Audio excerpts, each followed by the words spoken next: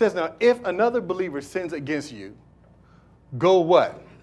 Private. Say that again. Private. One more time. Private. And point out the offense. Okay? So here's the thing. If another brother offends you, how many of you have ever been offended? You know, people get offended. People say things, right? Here's how you deal with offense. If another believer sins against, now this is Jesus talking. And one of the ways you know it's Jesus talking, because probably in your Bible it's in the red. That's a joke, y'all. But that's the truth. But if another believer sins against you, go privately and point out the offense. Go point it out. So what am I supposed to do? If another believer sin against me, I'm supposed to go what? Privately, not with a group. If you get offended by something that somebody do, your responsibility is to go to that person and try to work it out. These are what I call biblical remedies. How many know Jesus got answers for everything? Amen. Go right to them. And most people are too cowardly to go to the person. They'd rather hide behind somebody else. And he said, go privately and point out the offense. And if the other person listens and confesses, you have won that person back. How many know that's what we want? We want that anyway, right? Listen, if I get offended, if there's something between me and you, brother, sister, let's deal with it. Let's get this thing out in the open. Why? Because I don't want to be in an environment where I feel like I'm restricted. You see, if you got a problem with certain people that every time you get around them, you feel restricted, you ain't free. Y'all hear me? You are not free if every time you get, I got to get away, and you got these bad feelings. Because there's some unresolved conflict there that hasn't been dealt with. That every time you see them, you just feel like, oh. But you know what? There have been people that offend me, and I can still be around them and still, I'm free. I ain't got no bad feelings.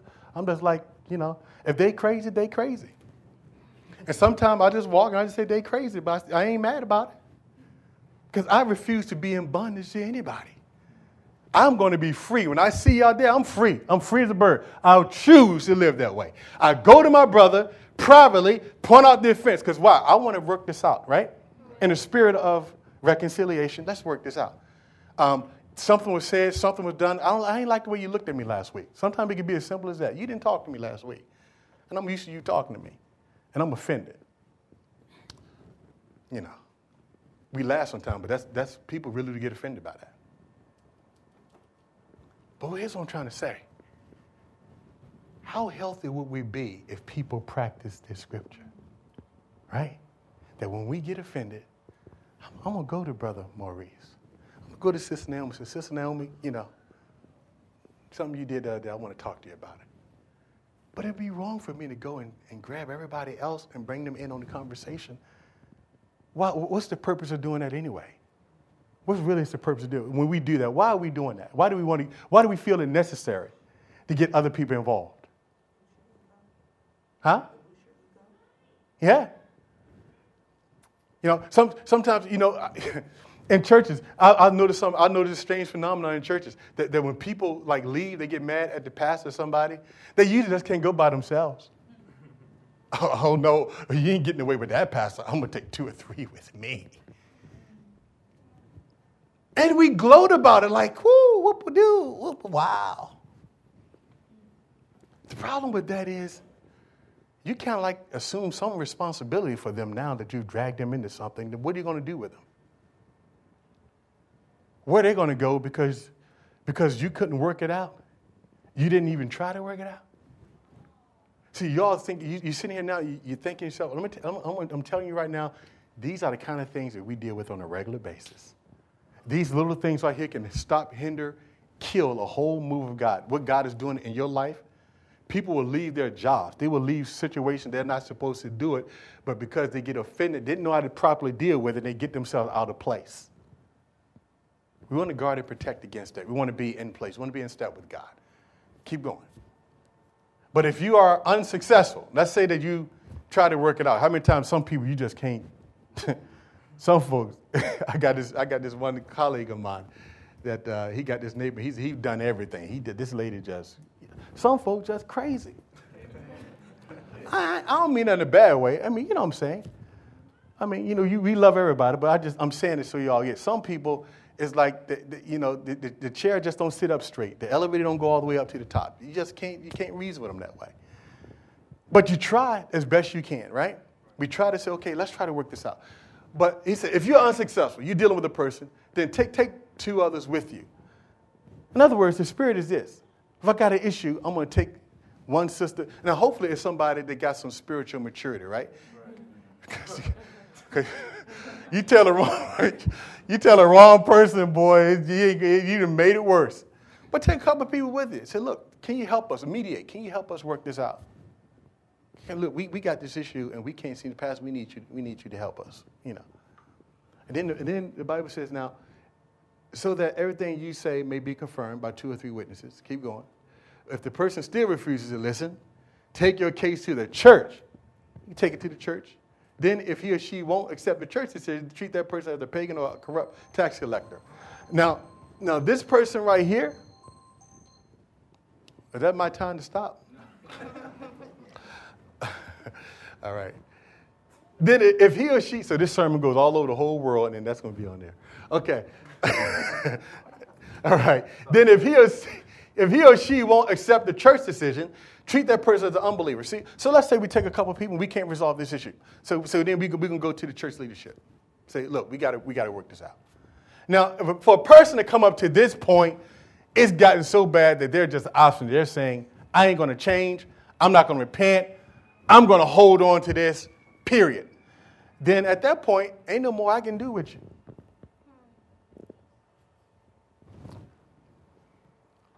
But how often do we ever even get to the first step? Yeah. In most cases. We ain't even went to them proudly yet. Because we get so mad. So sometimes you get so mad, you just react. We react. And I've seen them react right in front of people. Like boom, and just go off. Then, everybody, hey, what's wrong with you, sister? What? What are we doing? Really? What? You see how that happens? That's why you got to know how to control yourself. Everybody say self-control. Self-control. See, we getting free this morning. Yeah. That's right. Look at James chapter 4, verse 11. Watch this. We're about to finish. James chapter 4, verse 11. It says, do not speak evil of one another, brethren. Wow. Isn't that nice? He said, do not. Is that a suggestion? No. See, don't y'all love the word? Yes. I mean, really, don't you love the word? I mean, the Bible just tells you exactly what you're supposed to do. This is so wonderful.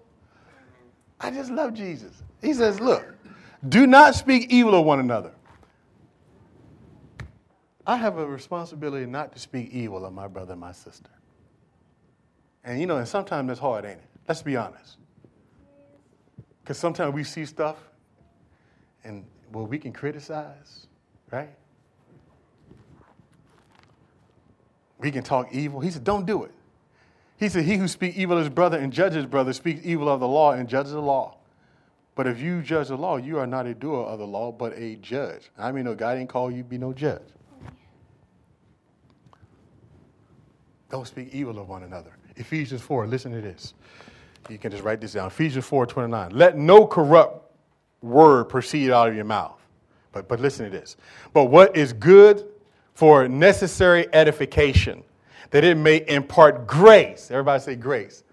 Grace to the hearers. So here's the question I got to ask myself. What I'm about to say about this person, is it going to build up or is it going to tear down? That's what I need to ask. That's the first thing. Okay, I'm upset. I'm mad. That was an air conditioner. Wow, you hear all that just come right through the wall? Somebody about to get refreshed. It's a nice, cool air. My daughter you got some issues today. I stayed up a little late last night because my sister was here, so I'm not normal. So y'all got to forgive me for that. But I think you're getting it, though, right? All right. Amen. So let no word proceed, no corrupt word proceed out of your mouth, but what is good for edification. Now, so I need to ask myself, okay, what I'm about to say, is it going to edify or tear down?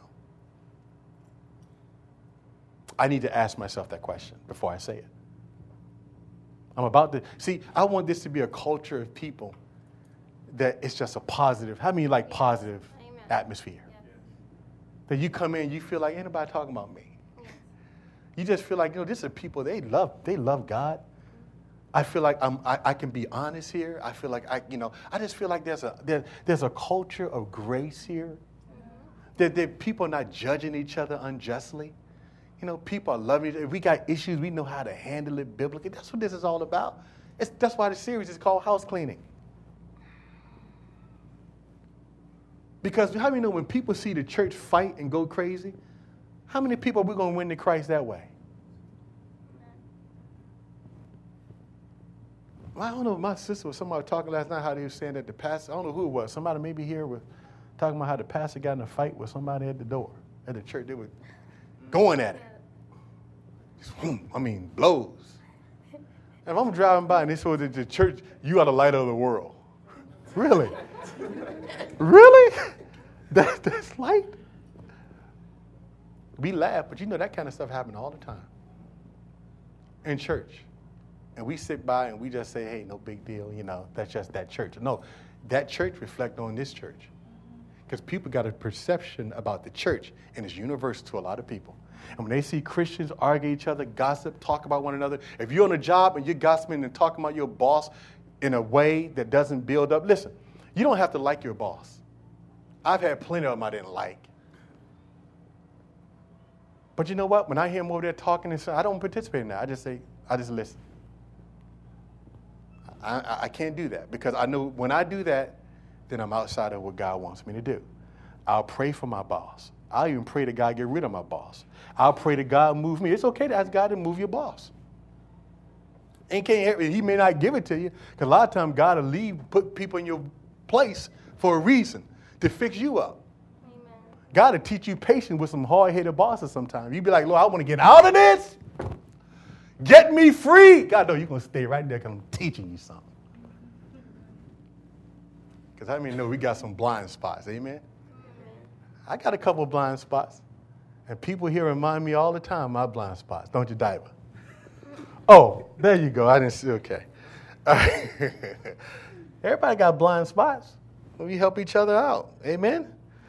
So we're going to edify each other. And then 1 Peter 2:1.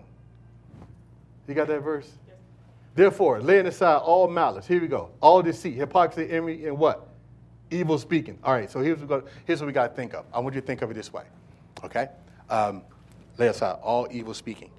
So understand that this was your old life before you came to Christ, right? You would talk about people, right? You were somewhat deceitful. Some of us used to be a thief. You didn't pay all your taxes. You were looking for ways to get out of that, weren't you? That's where you used to be. We ain't say, I ain't like that no more, Pastor.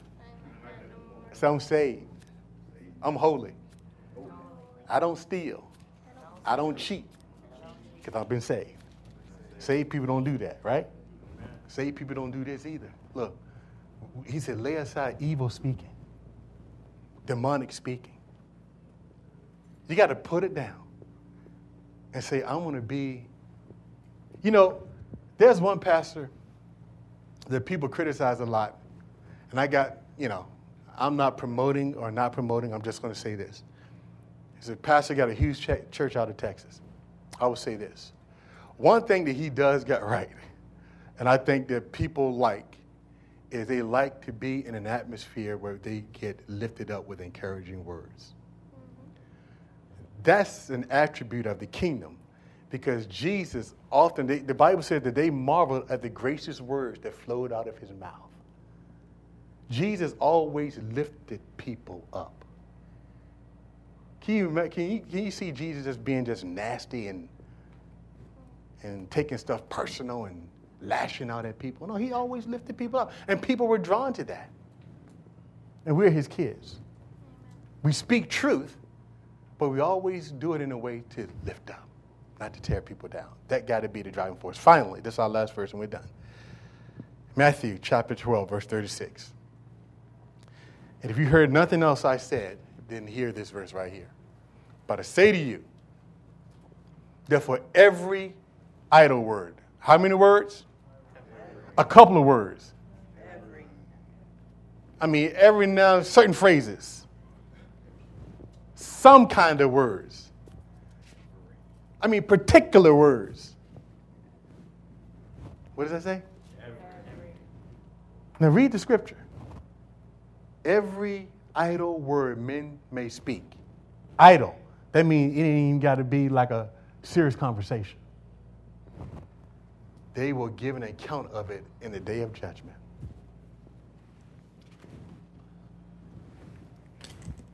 So let's say that you're gossiping, you're saying some stuff, and you're involved in that. Every one of us one day going to have to give an account for God for what we say out of our mouth. People that tear people down in unjust ways. That's why y'all, look, that ought to be inspiration for you to get. My mom used to say, if you don't have anything good to say about somebody, some of us just need to do this. We need to practice this for a little while because we got so bad. We just need to walk around. What's wrong with you, brother? I'm just trying to keep myself together. You got to do what you got to do. Some of us just say, look, we need to get those things. What they put around their mouth, what they call it when you tie that thing around your mouth? Yeah, muzzle or whatever. Get it and put it on your mouth and say, look, I'm going to just walk around. If somebody asks you, say, look, say, Lord is helping me out. The Lord is helping me to help you because I just got a problem. And some of us got a problem with this that we just repeat everything we hear. Sometimes we don't even get all the facts. Somebody say it and then we just go back, oh. And before we knew it, we done ruined somebody. We ruined poor Naomi. Nobody has. I'm just using it because you're up here this morning. You going to sit in front again? Okay. Yeah. Nobody ever going to say anything bad about Naomi. She's a good woman. That's a mighty woman of faith right there. But we just got to be people that just say, look, I'm going to have to give an account for what I say. I'm not going to be talking about, I'm not going to just fly off my mouth like that. So some of you who got temper problems, some of you know you got a bad temper. And you know how you sometimes say words you shouldn't say when you get mad? Okay, y'all don't understand. How about profanity? Y'all know what that is? Yeah. Okay, cursing. The Bible said blessing and cursing ain't supposed to come out the same fountain. Some of us get mad and we start cursing up a storm. I mean, I've been in church a couple of times. I heard people, whoa. Lord help them, pray for them.